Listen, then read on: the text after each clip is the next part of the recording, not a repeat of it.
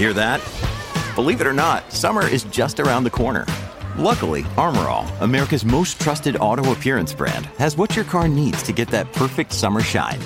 Plus, now through May 31st, we'll give you $5 for every $20 you spend on Armor All products. That means car wash pods, protectant, tire shine, you name it. Find out how to get your $5 rebate at armorall.com.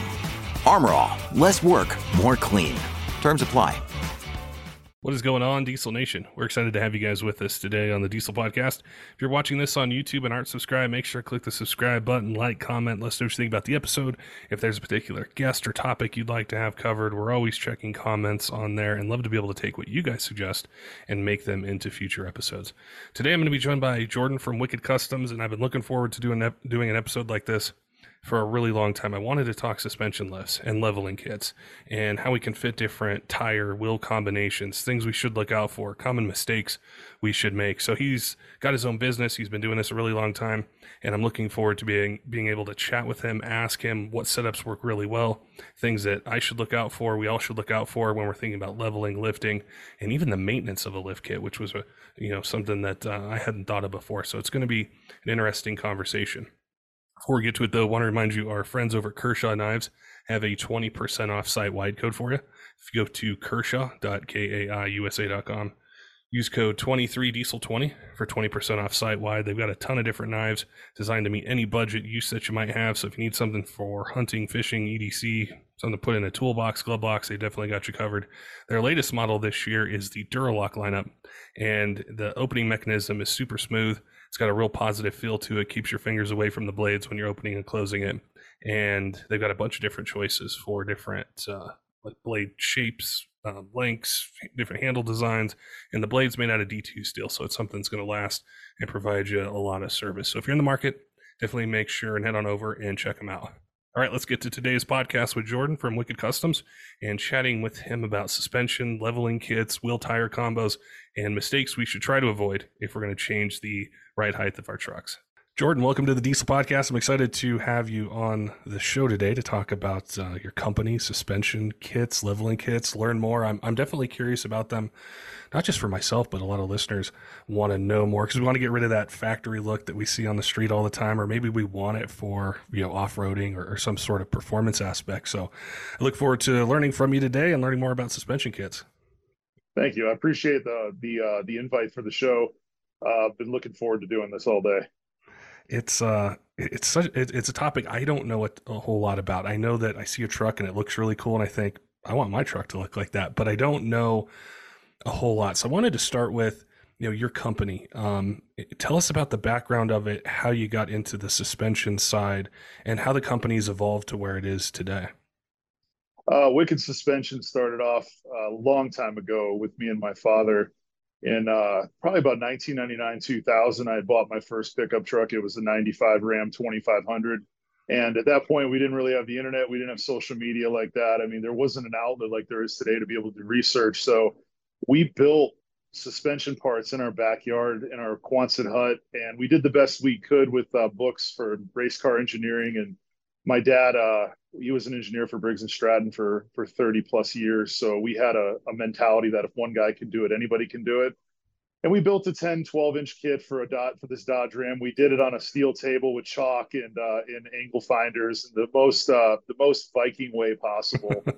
I mean, we didn't have CNC machines. We didn't have AutoCAD. We didn't have anything but a book and a little bit of intelligence and a will to get it done. And there wasn't really big kits out there that were available to us that weren't being built somewhere, somehow.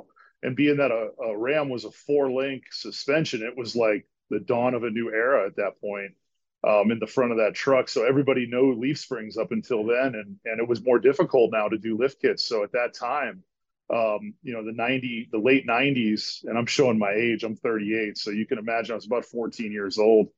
And yeah, 14-year-old back then, I worked my ass off and bought this truck, and I just had to have it. But we built it for 2 years before I even drove it. And Wow. Back then, that truck was $16,000 used with a 12-valve Cummins. So you can imagine the times were a little different back then. Oh yeah. So I still have the truck, by the way. But let me get back. So we built this kit, and we messed up everything. I mean, we did our best. We did our best interpretation. There weren't books that said this is how you build a street lifted truck. There was books about race car engineering. There was books about how to build a track car. So we did our best to like interpret everything and make the best four link we could. So we built a short arm, long arm, messed it up. We ended up making it a full long arm, and then we did coilovers from King, or excuse me, from Fox. And at that time, you had to order them from California and wait God knows how long to get them. And then we figured out all the steering wasn't good enough, so we had to do all that. And then it was one thing after another, and we just kind of messed it up until then. But we always had a background in mechanical stuff. I mean, we did lots of muscle cars as kids. My brother was into them too. I was more into lifted trucks, but that's because we moved to Florida and you drive them down here on the street. So I mean, you saw a Ford F-150 on 40s down here wasn't unusual at that time. An older one, it wasn't unusual to see a Super Duty, with 37s and 38s on it down here driving on the road. Where I'm from Wisconsin, we didn't really see that up there.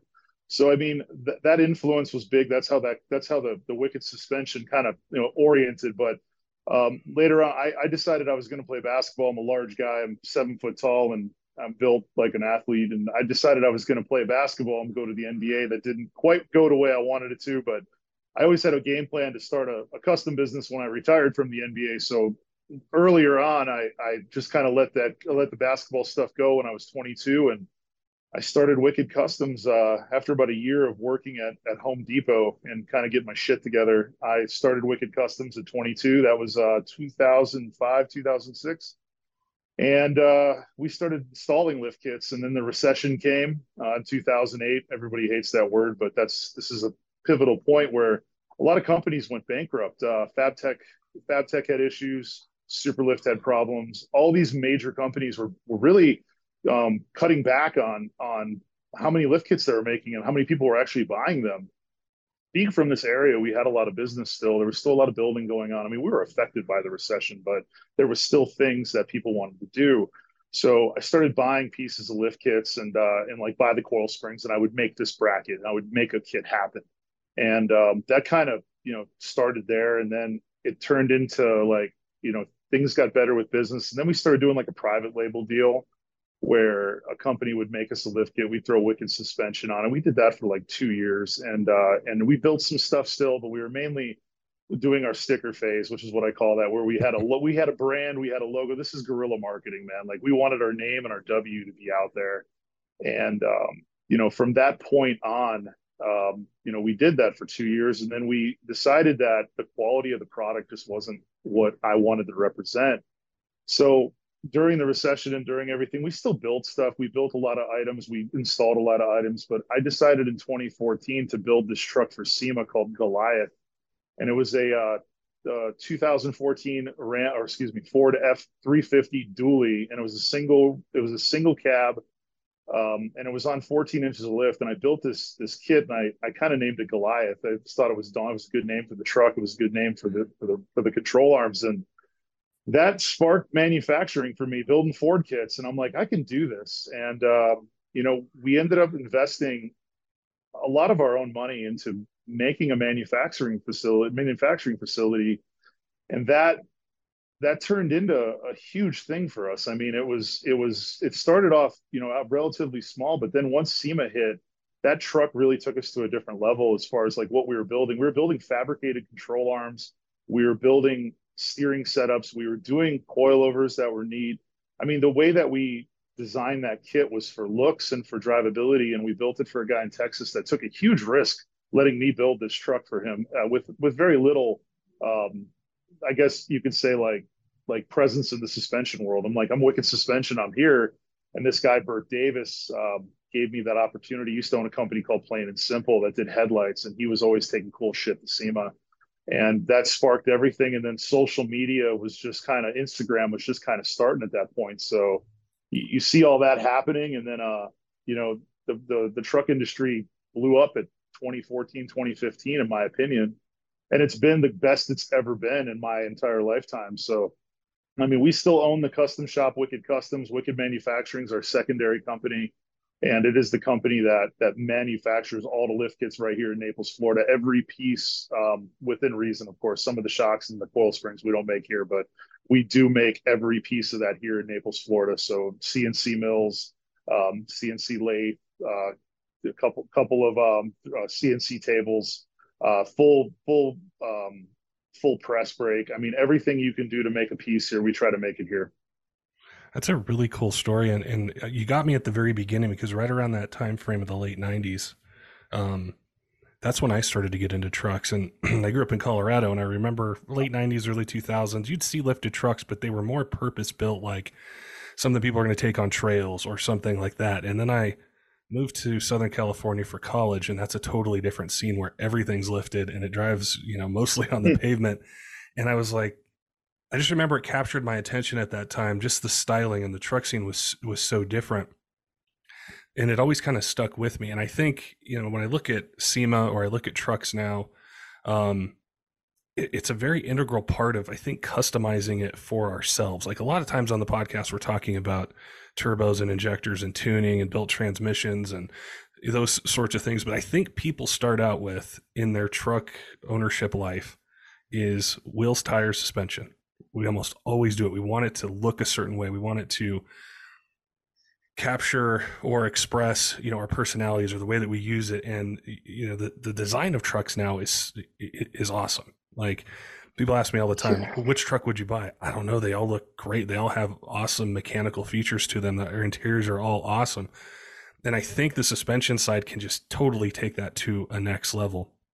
A lot of things have changed. I mean, they have completely made trucks a different story, a whole different vehicle. I mean, if you look back at what trucks used to be, they used to be purpose built, like you said, and they were built for work. And I think, in my opinion, in my lifetime, the Ram 1500 in 1994 kind of changed everything when they put a good interior in them. They put nice equipment inside of them. They had they had like a CD player. Some of them had leather interior. I mean, those guys at Chrysler were thinking outside the box at that point in time. And they had that big 4-square grill. And I'm a big Ram second gen guy, but I still have my original one. But that truck, to me, was kind of like the turning point for everything. They put it in a movie too called Twister, which was a huge thing for me when I was a kid.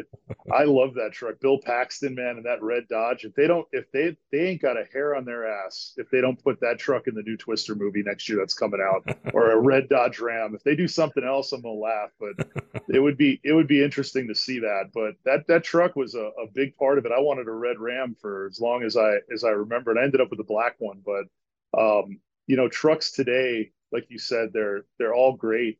Dodge or Ram, I should call it Ram now because that's what they're branded. But Ram, GM, and even Ford, they all have wonderful trucks. It's just a matter of personal preference. I tell people to buy the truck you like to look at the most, or buy the truck with the interior that fits you the best. A guy like me with size, I don't fit in a Dodge Ram 2500. The shift for the 4-wheel drive is right in my knee. I can't get in one. And they don't put the seat back far enough, and you can't modify it to make it farther. So my frame doesn't fit in that truck. So I'm kind of out buying a new Dodge. Fords and GM fit me better. And then the screens in all three now, since GM changed to that new screen, they're all kind of beautiful. I mean, for what it's worth, the truck market is at the best it's ever been, but it's definitely changing dramatically. It's become a luxury market. And I believe Forbes did an article about that where millionaires and people that would buy Bentleys and Rolls Royces are starting to buy pickup trucks now, and they're buying Platinums, they're buying Limiteds, they're buying these trucks that are what we would call $80,000 to $120,000 truck, and they're using that, and they're living in the country, they're living out of area. COVID changed a lot of that too, with people living out of cities now, and that whole thing too. I mean, you've got a lot of people driving trucks that would have never drove trucks 10 years ago. Pretty interesting.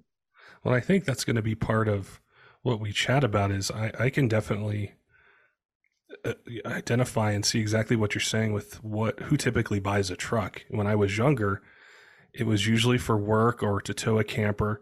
Gosh, I remember them being for sale for $30,000, $35,000. I think my dad didn't. Oh, go ahead. I'm sorry. I was just going to say, I bought my first diesel brand new. I think it was 42. Now you can't get anything even remotely close to, with a diesel in it. And so it changed it. my dad didn't have an extended cab pickup truck until probably 1998, and it was like everything was single cabs, and Yeah. everything we had a single cab. But the the pricing wise, I mean, you're absolutely right. Prices are a lot more than they used to be, but I think that comes with demand too. Like pickup trucks weren't the number one sold vehicle in America at that time, and I think they're taking advantage of that. I mean, it's probably the most profitable vehicle they make. I don't get into the details there, but when it comes to like an older truck, like I go back to my '95, that was a brand new truck, $34,900, and used 5 years old, it was $16,900, and you know, I bought that truck used, and that was a badass truck at that time to buy used. So like you can't get that kind of like depreciation anymore. And in the last couple of years, the prices of the new trucks have gone up so much. It's like having a string on the old truck prices. When the new ones come up, the old ones come up. I have never seen so many third gen Rams over $20,000 in my life. 6.0s have finally went over 20 grand again. They used to be 5 and 7 grand. It was who could sell it for the cheapest. Yeah. Now it's like a 4 door King Ranch with 200,000 miles on it is 15, $16,000, and it's got something messed up with it. So I mean, the used truck market is insane. But new wise, I gotta say, like the demand for the new trucks has never been more strong. And I see I've never had so many people come to me with 2019s, 2020s, 2023s, and want to do work to them. I mean, it used to not be like that. You wouldn't see a new truck in your shop for 6 months sometimes, and at least down here it was like that. There was a time in like maybe 2001, 2002 where you would see a lot of lifted 7.3s, but there weren't nearly like there is today. I mean, you go down the road now, every other F-250 is lifted, at Yeah. least in South Florida. But back then it was pretty crazy times too. I mean, those trucks were 40,000 or 35, 40K at that time too, and even then, now they're holding value like nuts. I mean, our friends over at New Jersey Truck King, they get them with like 35, 40,000 original miles on them. They're getting 70 to $90,000 for one of those that's in pristine shape. And there's people buying them because they want to have that new truck, but couldn't get it back then because maybe they were too young, or maybe they didn't have the money, or maybe they just had a father that had one and they want to relive those times. I mean, our muscle cars of our era between the third, I would say 30 and 50 years old, are pickup trucks. All of our dads had pickup trucks, Yeah. so we all want to go back to that. We're back. My dad, his era is like the 60s and 70s muscle cars. That was his time. This is our time. It's changing. The classic car is more like the older truck now. So I never think I'd call my '95 a classic, but it sure as shit is. Yeah, it is. Well, I think it's a really good insight as we start to chat about suspension stuff, because I think what people are looking for, whether they have a brand new truck or they bought that pristine older one, is they're wanting to use the best parts, the best design, the best that they can get for it, which might be a little bit different than when I was younger. It's like, what could I scrape together to make it look this way? Whereas now Right. I would I would have a budget, but I wouldn't try to trim it. I want the best that I can get. So when it comes to suspension, either lifts, leveling kits, what are people asking you for? What are they wanting from you guys to put on these trucks that they're financially and emotionally invested in? Well, the biggest suspension, if you had to call it a big lift kit or a leveling kit or like a mid-size lift kit, we could go through the three. The most popular systems for us are going to be leveling kits through like a 4-inch lift, and then the bigger kits are for I would say like the probably 10% of the market where guys want an 8, 10, or 12-inch lift. Those are specialty trucks, and it takes a special person to want to drive on a truck on 40s, to want to drive a truck every day on 37s or 38s. I mean, we do it. I mean, my truck is on 42s. My one of my other trucks on 37s. My wife's truck's on 42s. I mean, people like us, we're enthusiasts, so we get that. But the majority of people that are calling us are asking us for leveling kits, 4-inch lifts and 6-inch lifts at the most. We get that 8, 10, 12-inch, even that 15-inch guy. But I do believe the market has changed dramatically towards more use trucks, but they still want their truck to be custom. Yeah. So with the bigger fenders nowadays, I mean, fenders are huge nowadays. F-250 fender can fit a 37 on a leveling kit. It can fit a 37 on a 10-inch or 12-inch wide wheel on a 4 or 6-inch lift, depending on how much trimming you want to do.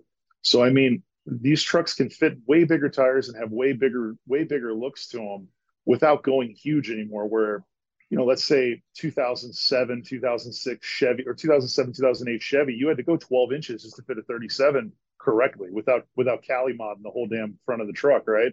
So, I mean, there are a lot of differences today, but be able to use the truck, work out of the truck, take your family to a vacation, and get groceries in it. They want it all, and the only way to do that is to make it more everyday, every man truck. So that's a leveling kit, 2.5 inches, all the way up to a 4, maybe 6 inch kit. Those are our most popular go-to kits right now in the market as of right now today.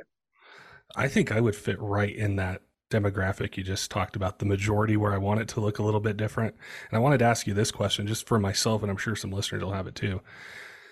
What should I use to determine whether I do a leveling kit or I go to, like a 4-inch suspension lift? What sorts of things should I think about to make that decision?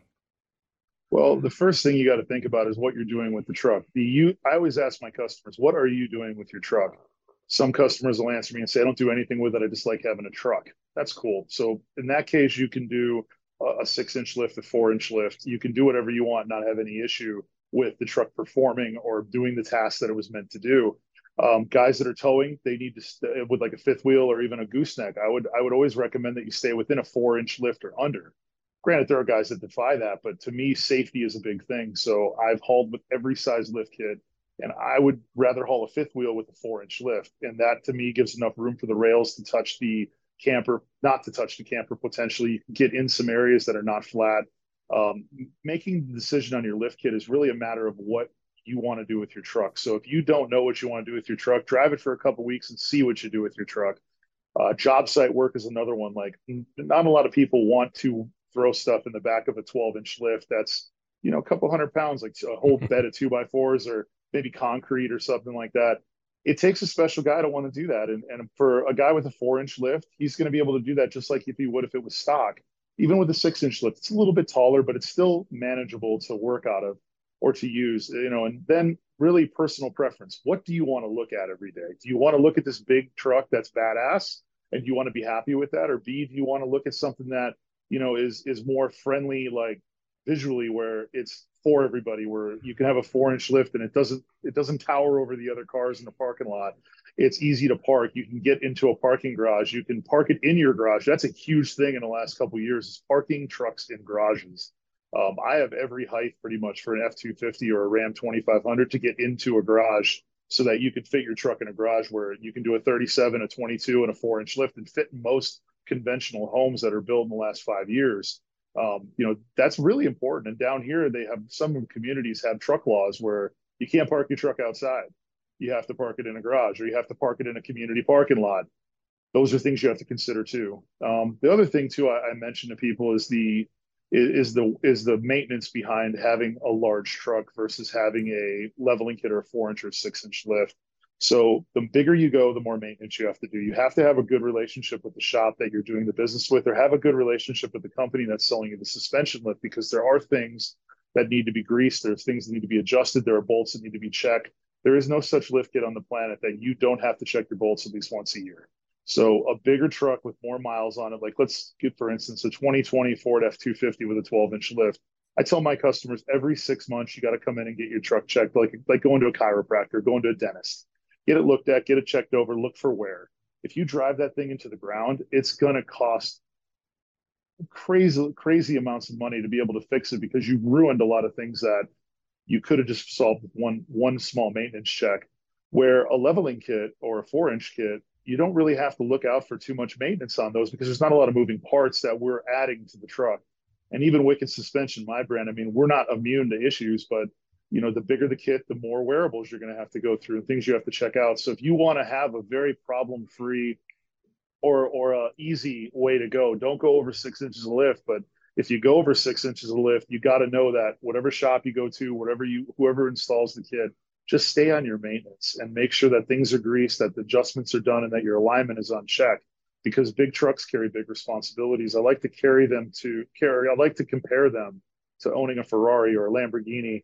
Those vehicles require maintenance of, $3,000 oil changes and things like that. You have to know what you're getting into when you do a truck that big. So, I mean, Obviously, those factors are always a thing that you want to keep in mind when you're lifting your truck. You don't want to lift the truck, hate it, and then sell it and lose your ass on it either. You want to enjoy the truck. And my goal is for me to sell you a lift kit, you keep it for 1 or 2 years or through the model year that the body style change and get another one and call me again. That's what I want you to do. So if I don't recommend the right kit either, ask the right questions. Things could go sideways. I can't tell you how many times a day somebody calls me and tells me they want to put 40s on their truck. And I asked them, first question, have you ever had 40s on your truck? And I would say 50 to 60% of those people say no. They don't understand what it is or what it takes or how much they even cost. So once we get into it, they realize that 40s might not be for them. Maybe they're more into a 6-inch lift than 37s. Once you start bringing up things that you've been through or that are going to happen, are you okay with doing this stuff? That's really up to the sales guy or the person on the phone talking to you too. So to end it, I suggest that you really look at what you're doing with the truck and feel out what you want to look at every day and how much maintenance you want to do on it, deciding on how you want to modify your truck.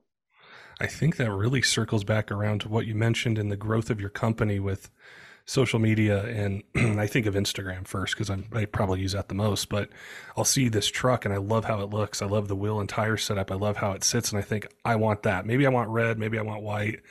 Maybe I want black. Maybe I want blue, but that's how I want my truck to look. But I have no concept of what my maintenance is. Am I going to want to get in and out of it like that? Where am I going to park it? How easy is it to navigate? And so I think being able to chat with you and learn some of these things is going to be really helpful for people. And one of the things I was thinking of, and we talked about the big lift kits. What about a leveling kit? Are there any things that I need to pay attention to as a truck owner that might change either with my maintenance or other upgrades that I need to do, or things I should think about for just leveling my truck? Absolutely. Leveling kits are an interesting thing. You can go in a price scale between, I'd say, $100, and you can go all the way up to, $5,000 pretty easy buying a leveling kit. What's the difference? Yeah. The biggest difference I tell people is to look at the components you're getting. Let's go to a Ford F-250. That's my favorite truck to work with, so it's my easiest one to talk about. You can go on many websites and find a leveling kit that's 2.5 inches, and that leveling kit will be $299. It'll come with shock extensions and a coil spacer. That does the job. That does the job. Absolutely. The truck's going to be 2.5 inches tall. The look is going to be there. That does what you need it to do. But what are the consequences? Consequences are you have no caster anymore. So guess what? You're going to be driving all over the road at 70 miles an hour, maybe even 60 miles an hour. You're not going to be happy with the way it drives. The second thing is the track bar. Is the track bar centered in the truck? Does it have tension on it now?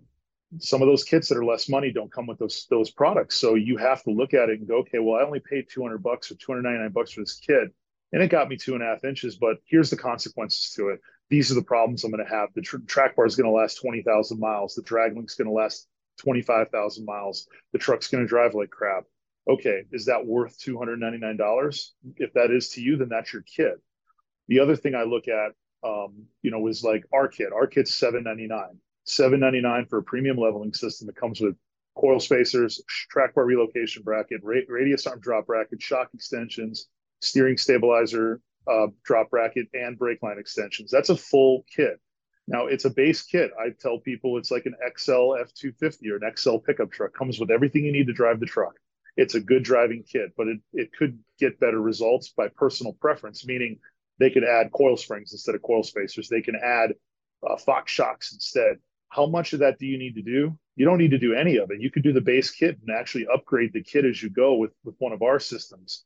A lot of systems, though, will trick you by doing the low price point, and they don't explain what you're giving up doing the low price point. And it is an easy thing to do. Believe me, I get it every day. Why is your kit more expensive than this kit? Well, it comes with these things, and I might as well be speaking physics to them because they don't know what a track bar relocation bracket is until I explain it to them.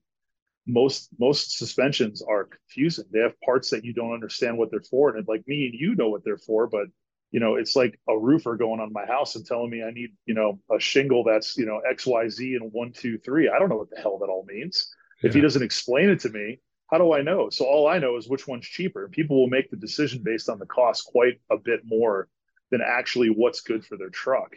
So the knowledge and the research of doing a leveling kit check the components for sure. Look at the leveling kit and figure out what components are there. Write them down if you have to. Compare them side by side and figure out what's the best value is, and then go from there to where the next thing is what the quality of the kit is. There are leveling kits and lift kits that are made out of many different thicknesses of steel. So you're going to have, eighth inch, quarter inch. You're going to have a lot of 3/16ths out there. Everything we do is out of quarter inch. Everything we do. I'm a firm believer in quarter inch, heavy or nothing. That's how I work. But a lot of some other brands may be more cost effective. They're going to cut, corners and do different quality things. There's nothing wrong with that. The product still holds up, but at the same time, you go back to what am I doing with my truck? Am I towing 40,000 pounds behind it? What am I doing? Do I trust this lift kit I'm sitting on? Next question. Lots of reviews. Social media, you mentioned, has been a big thing, and that's a big place to go to see who's running what. And then ask some people, ask some questions. How do you like the kit? Look at reviews on the kit on other people's sites. Go on YouTube. There's so many ways to see if people are happy or not with their kits, and exactly why they're happy. Are they happy because it was a cheap kit, or are they happy because the kit actually drives wonderfully? It's a very broad market, and there's lots of ways to make the truck lifted. The difference between doing it right and doing it maybe cheap is the difference between what you want your consequence to be and what you want your overall result to be. We try to make suspension lifts that have no consequences, other than, of course, the truck's higher than it used to be, so it's a little harder to get into, or maybe the truck's a little slower than it was because it's got bigger tires on it. Those are natural consequences. Those come with the territory. But we shouldn't be able to level a truck and it drive worse. That's not the point. The point is to level a truck and for it to drive equally or better than what it is now. And I really do try to design products that are like that, and design products that will last longer than I will. So that's really the goal of our company. But looking at those kits, keep an eye on those things. It's something, I've never really done anything with suspension on my trucks. I've done performance things. I've had to, of course, do maintenance and stuff. But I think one of the reasons I hesitated is because I knew I didn't know enough. Like I would see those $100, leveling kits, or I see this $1,500 kit or this 800, and I just don't know. So I kind of fall back to what do I know? And, one of them might be, say, with like a transmission. You have a transmission go out and you see a rebuild kit for $500.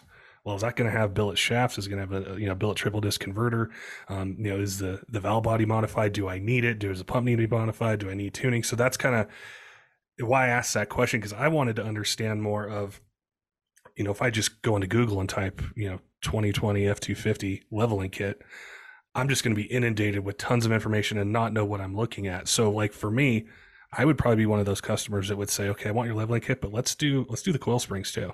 Let's do the shocks. Like, I don't want to worry about it. I spent a lot of money on this truck. I want to make sure it lasts and performs just how I want to. Let's spend a little bit more. Or maybe I don't need it. Maybe I don't need those things. And so I think those kind of questions will really help guide people. I know there's going to be people listening and they're like, man, I've wanted to do this with my truck. I love hearing Jordan talk about this stuff. When it comes to GM, Ram, Ford, how is there a particular brand you guys have, say, more products for, or ones that you're expanding into, or what does your product look like for the big three? We have products for all three. The Ford Super Duty is going to be our specialty. That's kind of what we fell into, just because of the area down here, and also and I mean that by, like, we have the most of them here, so we were able to do a lot of R&D in our early days on Fords. But we do a lot for GM too. A GM 2500, 3500 trucks. We do quite a bit with the Ram 2500, 3500, even the 4500, 5500 series as well. We don't do a lot of big kits for Rams, and I just haven't gotten around to it. The Ram market, in my opinion, is different. It's one of those markets where it's very specialized, and it's hard for me to break into it, because I don't feel like it's as popular as the other two. And from a financial standpoint, you always want to be in the popular market. But then again, my company specializes in a lot of niche markets too. Like, why do you build a lift kit or a leveling kit for a Ram 4500? Well, there's quite a bit of them out there, and a lot of people want to mess with them. So that's also a good place for us. And as far as my particular company focus, it's definitely Ford, GM, and then Ram being a third. It's really interesting because, like I mentioned before, we chat about a lot of performance stuff and engine stuff, and it's almost the complete opposite. Where Ram and the Cummins, that is like the king of the racing aftermarket everything. But I when I think noticed of, that. yeah, when I think of, suspension, I could see how the numbers and the popularity, like, Ford's been selling them, as the top brand forever. And there's just so many of them out there all over the country. And then GM, is right there as well. So it's really interesting you mentioned that. And I kind of like that perspective because, like I said, it's always, I want, 2,500 horsepower, you need to do a Cummins, or I want 3,000 horsepower, you need to do a Cummins, but how it's different on the suspension side. I think a lot of that performance had to do like with the Cummins being an inline six. I mean that setup has always been. I hate to say this because I'm not that into diesel performance anymore like I used to back in the day. But the 12 valve and the 24 valve Cummins were always less money to get horsepower out of Yeah. until a certain point. So like you could get 200 or 300 horsepower out for so much money, and it was affordable. But after that, you start messing with ejectors, you start messing with fuel systems, and then you got to mess with your head studs, and then you got to do a different probably different internals on your transmission at that point.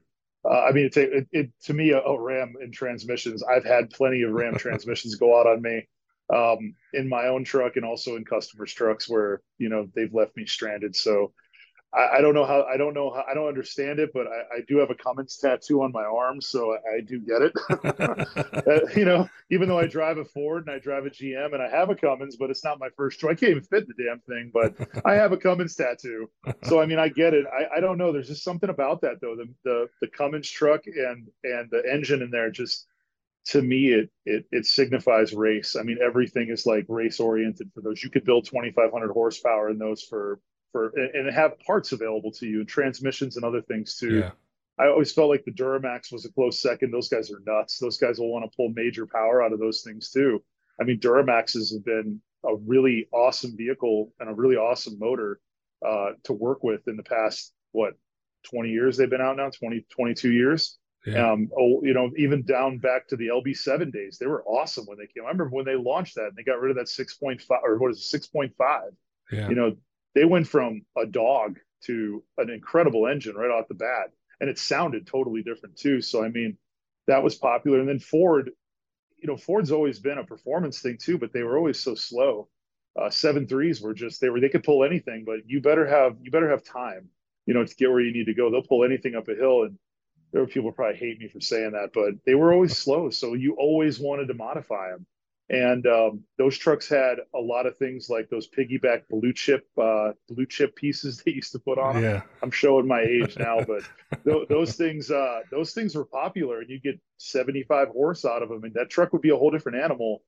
I mean, the fuel plates in the 95 in the 12 valve P pumps, I mean, those were popular. I mean, TST Performance made a small living off of those things for years, and you'd put a different turbo housing on your turbo, and you would do like a big Banks intake on it, and it would, or the Peterbilt air filter. There's all kinds of things like that were popular. But I feel like Cummins has always been the race oriented vehicle for sure, and then Duramax, and then Power Stroke right after that. But I believe it has to do with more along the lines the cost of doing it. It's all expensive, but Cummins always seems to be more attainable than a GM or a Ford. The Fords, I feel like you could never really break 1,000 horse without breaking $100,000, So, and then maintaining it too. I mean, we went through the era of the 6.0s and the 6.4s, and those were tough times. I mean, that was great times for mechanics, but tough times for owners. Yeah. And I watch people buy those trucks and be proud of them and blow them up, just because they put a super chips on them or something. It was really easy to do. I had a 6.0. It never blew up, but I mean, I had a 6.0. Everybody had a 6.0 at that point. So, I mean, I feel like that was one of those times too, where that truck was crazy fast out of the box too, for what it was at the time. I mean, trucks today, they blow them away. But back then, I mean, that truck was a monster, especially after an intake and a chip and an exhaust system. I mean, those trucks were great until they blew the head off of them. And then they weren't so good. But I agree with you.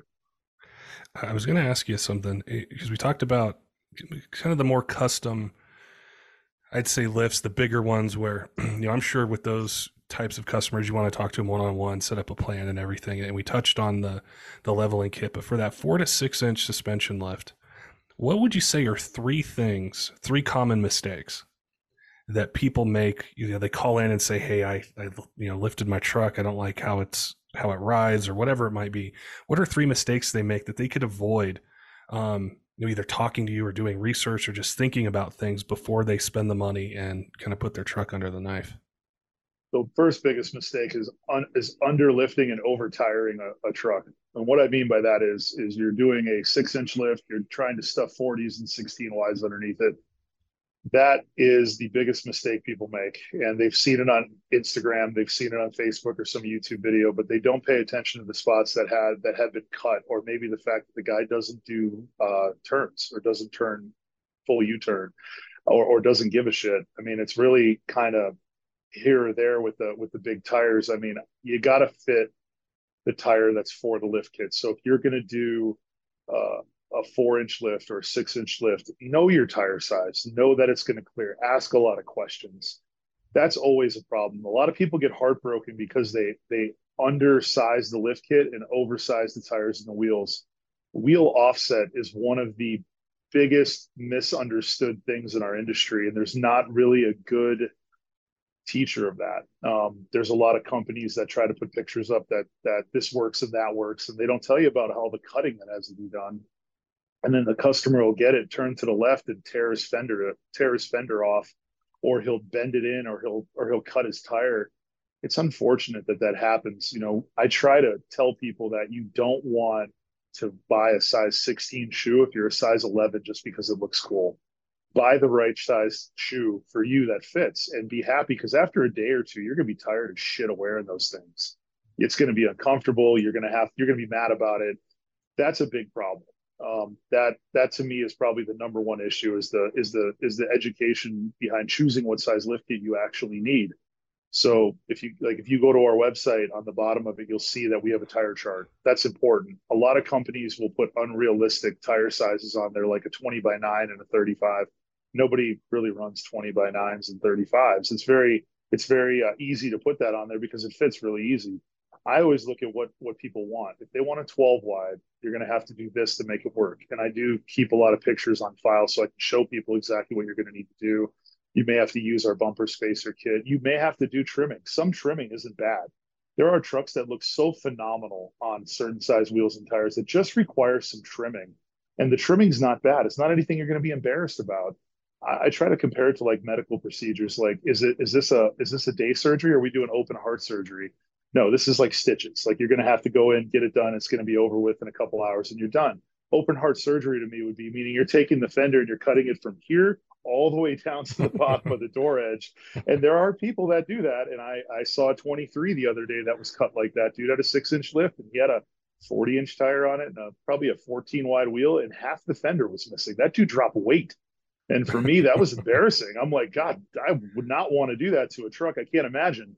The second biggest issue I would say would be the understanding the differences between, especially on straight axle trucks, understanding the differences between a 4-link system and a radius arm drop, and knowing why you need those things. If you just think it looks cool, then buy it because it looks really cool. If you actually want it for use and for adjustability, doing a 4-link system over a radius arm drop is a great thing for being able to knock as much caster out as you can, get as much caster as you can in the suspension system. Caster is so important. So that's a big thing too, is understanding that you're not just buying everything for it to look cool. You're not just buying the kit because it's cheap. Buy it because you understand what the products do and what the things are. Ask questions. That's a huge deal. And a company that, when you call us, we can explain every single part of our suspension lift system. So for me, knowing what you're buying is important. That's another thing too. And that's another mistake made, is buying the wrong parts. Buying something because it costs a certain amount. Paying attention to the cost is important. Knowing the value of something is important. Not everybody needs coilovers, right? So, I mean, you can buy a badass coil spring setup and not have the things that coilovers come with. You can do many different things that, are more budget friendly, but are really good. You don't always have to buy the $10,000 suspension system. You don't have to buy every bell and whistle. I preach that. So knowing what you're buying is very important. As far as the third thing, understanding that there are there's maintenance. That's a misunderstood thing. A lot of, again, a big part of our industry doesn't understand maintenance. They don't tighten bolts. They don't look at things the way they should. They don't pay attention to it. They get it. It's pretty. It looks beautiful. They run it into the ground, and then they don't do any maintenance, and then they have problems. Understanding your maintenance is a big thing. Knowing what it takes to own the lift kit is a huge thing. Most lift kits that are out there require very little to no maintenance, but still require maintenance. They still require you to go back and get an alignment. They still require you to go back and do bolt checks. If we did those things more, we would have less issues. We would see less things happen to trucks if we just did more maintenance and did more bolt checks and actually, made an effort to have a suspension looked at every 6 months to a year. That's all it really comes down to. And if you look at what we do to our bodies, like, we brush our teeth, we go to the dentist, at least most of us do.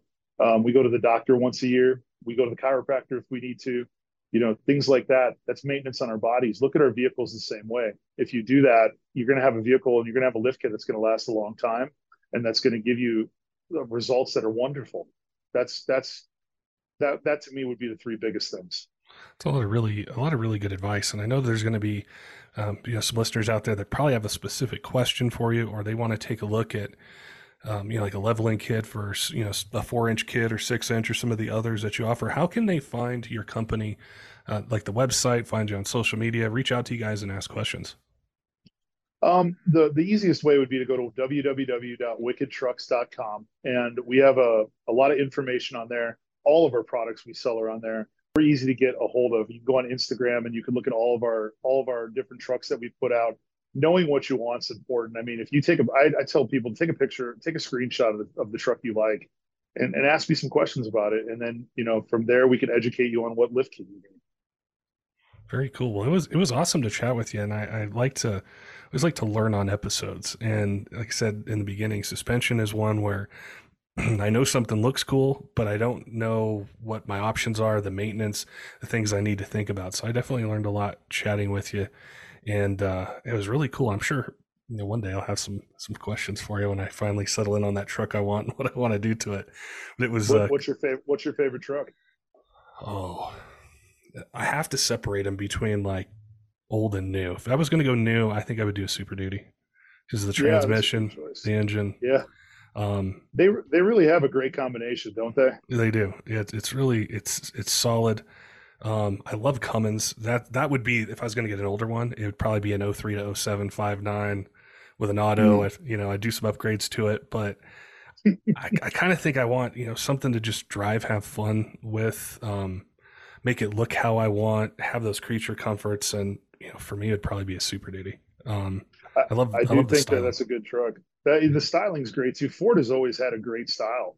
I think they've had a good looking truck. I would say since 1999 with that big grill. Yeah. I mean, they've always been ahead of the style curve, in my opinion.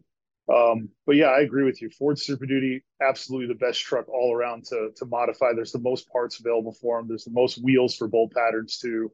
That's the thing a lot of people don't realize is that Ford has had the same bolt pattern for eons, I feel like. So, I mean, there's a lot of wheel choices out there. You can get anything between a cast wheel and a forged wheel too. Lots of cool accessories for them. Lots of performance mods.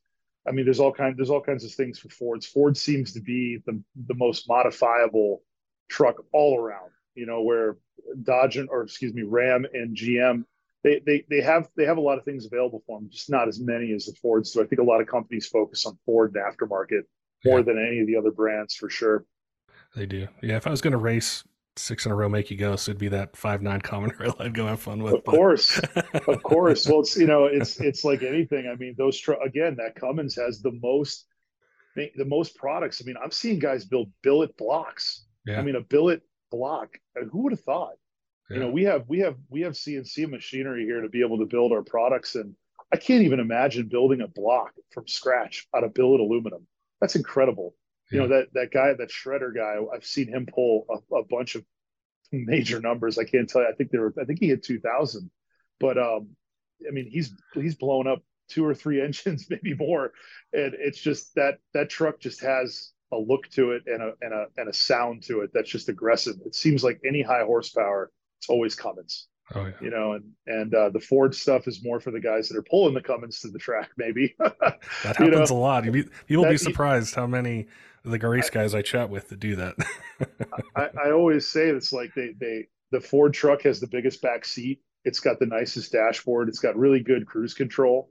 It's very comfortable. I mean, everything is in the right spot. Like and recently, like the 2024 GMC 2500. If you look at it, the dashboard's beautiful, the ultimate, right? The ultimate setup is beautiful. But when you put the truck in drive, the volume knob is right in front of the shifter. You have to go around the shifter to turn the volume up. Now, mind you, most people don't do that. They use their steering wheel controls. I like to use the knob too. I like to press the off button when I want to turn it off for whatever reason, right? Yeah, And it's right in front of the shifter. Like, how did you manage to do that? Like yeah, when it's in drive, I've noticed like that too. little things like that just drive me nuts. I mean, the Dodge thing with the shifter with me, like, why do you have to put the four-wheel drive out 2.5 inches, four-wheel drive buttons? Like I realize not many people are my size, but like they could have put those up and out of the way. The Yeah, 1500 is up and out of the way. Why not the 2500? So, I mean, it's the Ford really just has a great look to it. It has a great value inside. It comes with a lot of accessories. I mean, they are just wonderful. I mean, the new 23 has diamond stitching interior and limiteds and platinums. I mean, that's cool. That's a really neat thing. I mean, when have you ever seen a diamond stitch interior in a pickup truck that hasn't been put in by Catskin yeah, or I haven't. Roadwire? You haven't. Like No. that's coming stock now. Whoa! Like who would have thought? If you would have told me 20 years ago we would have had diamond stitching and a screen the size of the TV I had in my house at the time, I would have told you were nuts. I mean, there's no way. We had cassette players in that time, Yeah, and that was cool. That was a big deal. CD players were a big deal, but it's pretty cool, man. That's a neat deal. I mean, I get to drive every truck every day, and I love driving Fords. I feel like that's the truck we go to more than anything. But Dodges are great and GMs are great too. Even the some of the other ones like the Nissan Titan XD was a cool truck. It was built differently, but it was a cool truck to work with. It was unique. We had a lot of high hopes for the Cummins, but that didn't work out. But some of those trucks have been great too. I mean, there's every truck now, like you said in the beginning, every truck is really, really hard not to like. It's yeah. not. It's hard not to like, except for the Honda Ridgeline. Everybody hates that Well, thing. it used to be so different because way back when with the Rams, like you bought that truck for the engine and the interior sucked. And you would buy the Ford for like, No, the plastic sucked. The yeah. dashboards. There isn't a dashboard in the country in a Ram that from that era that's still original. Yeah, Yeah. like you think back to like the end of the third gens, right? So like the end of the 5.9s, the 6.7s, and you get in that interior and you compare that to what like the 6.4s had. That interior was really nice, or the GMs. And it was just, Yeah. and now it's totally changed where it's like, man, they're all really nice. They'll have tons of power, great options. And I think that's where it's going to translate over, or it is, to suspensions and upgrades with no matter what we do to these trucks is we're spending a lot of money on them. I think the way that we use them is different than they used to be, the people who buy them. And so we want that same sort of quality or the same things we're used to. I mean, in our suspension kits, our leveling kits, our wheels, our tires, our turbos, our transmissions, all these other things. And I think it's making the aftermarket industry a really exciting time for quality innovation. And that's why I was really excited to do this episode and chat with you because we haven't covered suspension really in depth in this kind of format. It's been mostly race trucks and 60-foot times and stuff, but that's a very small percentage of people who do that. Whereas nearly every diesel truck I see, not all of them, but nearly every one of them has different wheels, different tires, and they sit a little different than stock. And so I think it was really cool to learn from you and, have people start thinking about some things before they spend the money and make sure they get something that they want. So I appreciate your time today chatting with us, dropping some knowledge, giving me some things to think about for the future. And hopefully we can chat, down the road again, or you do a, cool SEMA build or something else you're working on, or maybe a bunch of people reach out to you and they're like, man, can you just do an episode just talking about how I do this 4-inch kit for this year Ford or whatever it might be. So I think it'd be a great conversation. Absolutely. And touching base on the quality of the trucks, I mean, their technology has changed dramatically. I mean, we're starting to see rear independent suspensions now too. And Fords have the load levels, the load measuring systems now. I mean, these things are huge. I mean, it's become a real thing now where you have to have quality parts. You have to look at, what you're building and how you're building and what you want to put on it. I mean, we have an XL that we did a video on, a 23, and it's got Bluetooth. It's got a screen in it that's as big as the older trucks. I mean, these trucks are changing dramatically, and the quality of the parts. I think every manufacturer of parts now is looking at quality and doing a better job. And I do believe it's better than it ever has been. And I'm proud to be part of that industry where our quality is starting to come up, and every company is stepping up their game in terms of quality and what they're doing with their kits and how the overall drivability of the trucks are. Very cool. Well, thanks again for chatting with me, Jordan. Thank you. I appreciate it. Look forward to doing it again. Thank you. I appreciate your time, brother. Thank you. Don't forget, diesel fans, make sure and head on over to kershaw.kaiusa.com. Use code 23diesel20 for 20% off site-wide. It's a great way to save some money, get some really cool gear. They've got a ton of different knives and really designed to meet any budget. And one of their latest releases is the Duralock model, which the blade is made out of D2 steel. There's a bunch of different choices for blade shape, size, different handle designs. The opening mechanism is super smooth. So I've got a few of them myself. Love them. Always have one in my pocket or around. Open packages do different things that I might need it for. So if you're in the market, definitely make sure head on over, check them out, and use that discount code for 20% off site-wide. I also want to give a shout out to some of our Patreon supporters. Tyler Lowen at 23 Diesel, John, J. Cole, all of our other Patreon supporters, all of you who subscribe on YouTube and podcast apps, follow us on social media. We appreciate your support here in year 7 of the Diesel Podcast and look forward to bringing you more of the content you want to hear in 2023. Until next time, keep the shiny side up.